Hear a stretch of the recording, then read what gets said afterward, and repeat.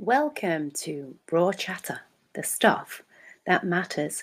It's Vicky Midwood here. It's Sunday again. It rolls around quick and it's podcast time. So for those of you who may be listening in for the first time, my name is Vicky Midwood. I'm an integrative health, nutrition and lifestyle coach, personal trainer and fitness instructor for 30 years. And I'm a lover of cats and particularly sunshine. So I'm absolutely loving the weather at the moment. But what this weather is doing for many people is enticing them to things like ice cream and strawberries and cream. And I'm working with clients who are finding that they are really struggling. Once they start eating these foods, they just feel completely out of control and that they just cannot stop. No matter what. So that's what I want to talk to you about today, because there is a hidden connection that most people just don't understand between food intolerances and allergies and binge eating.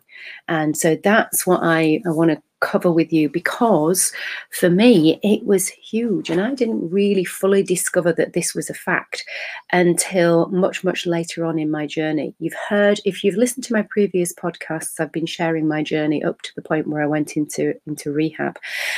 What I haven't shared is what happened afterwards and when I was building up my business, and it was only years later that I began to get the same kind of issues where I felt a little bit out of control around my food. And I hadn't really felt that since I'd come out of rehab and gotten into exercise and got clear on what I was doing with my life and where I wanted to go.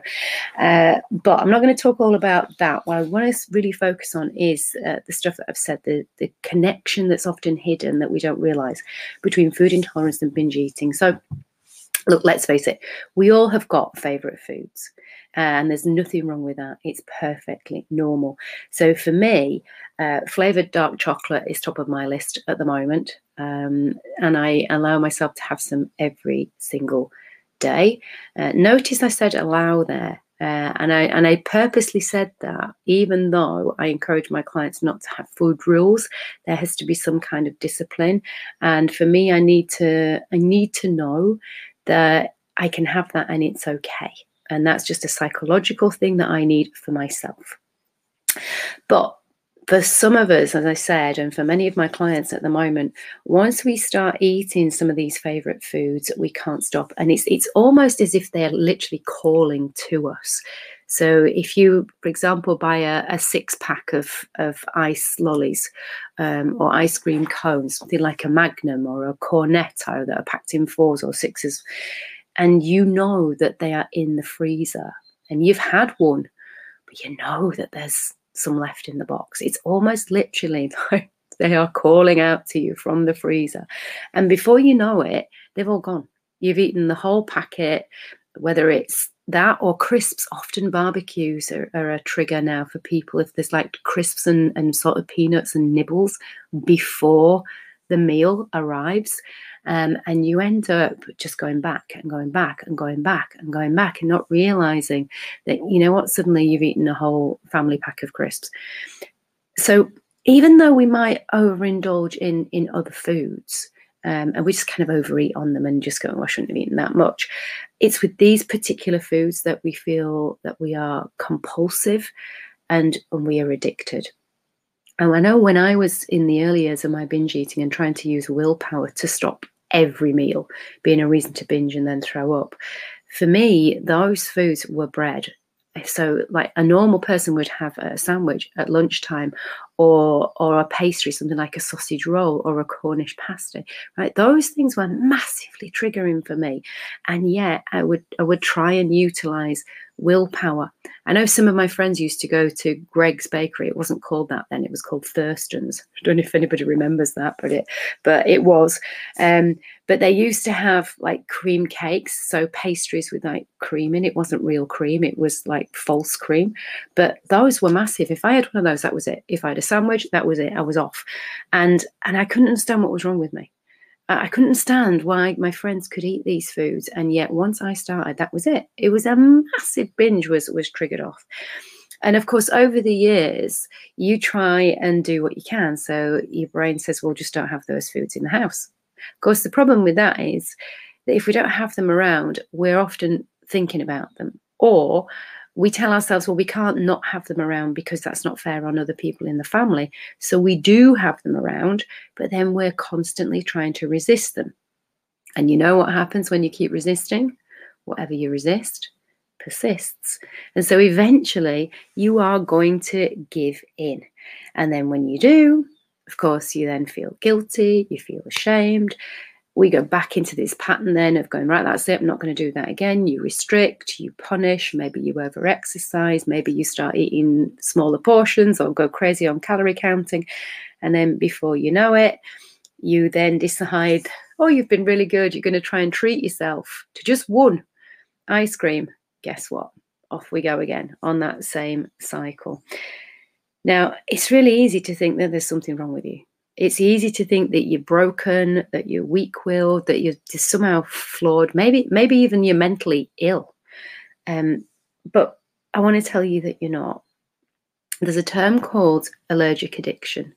And I didn't know about this back then, but I did later on, and thank goodness, because for me, that was the missing piece. And so if you are really feeling like you are compulsively drawn to certain foods, then there's a good chance that there is a kind of an allergic addiction reaction going on.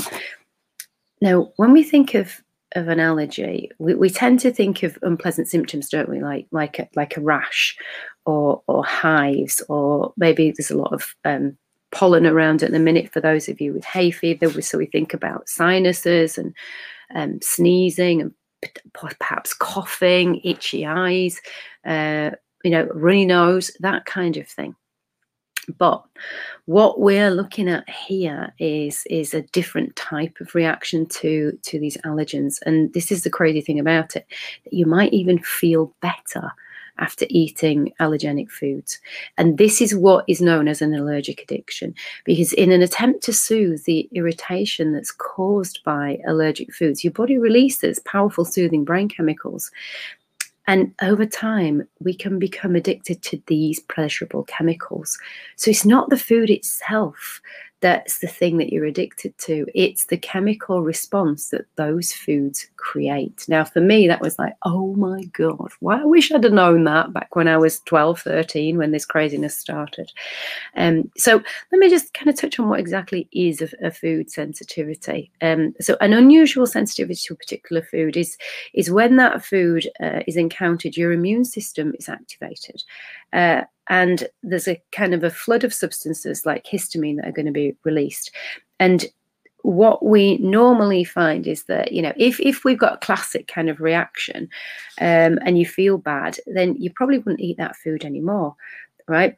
But the other associations that you don't associate with an allergic response are food cravings, water retention, irritability, headaches, fatigue, foggy headedness, bloating, stomach aches, anxiety, and depression. We just don't know. We think that there's something else.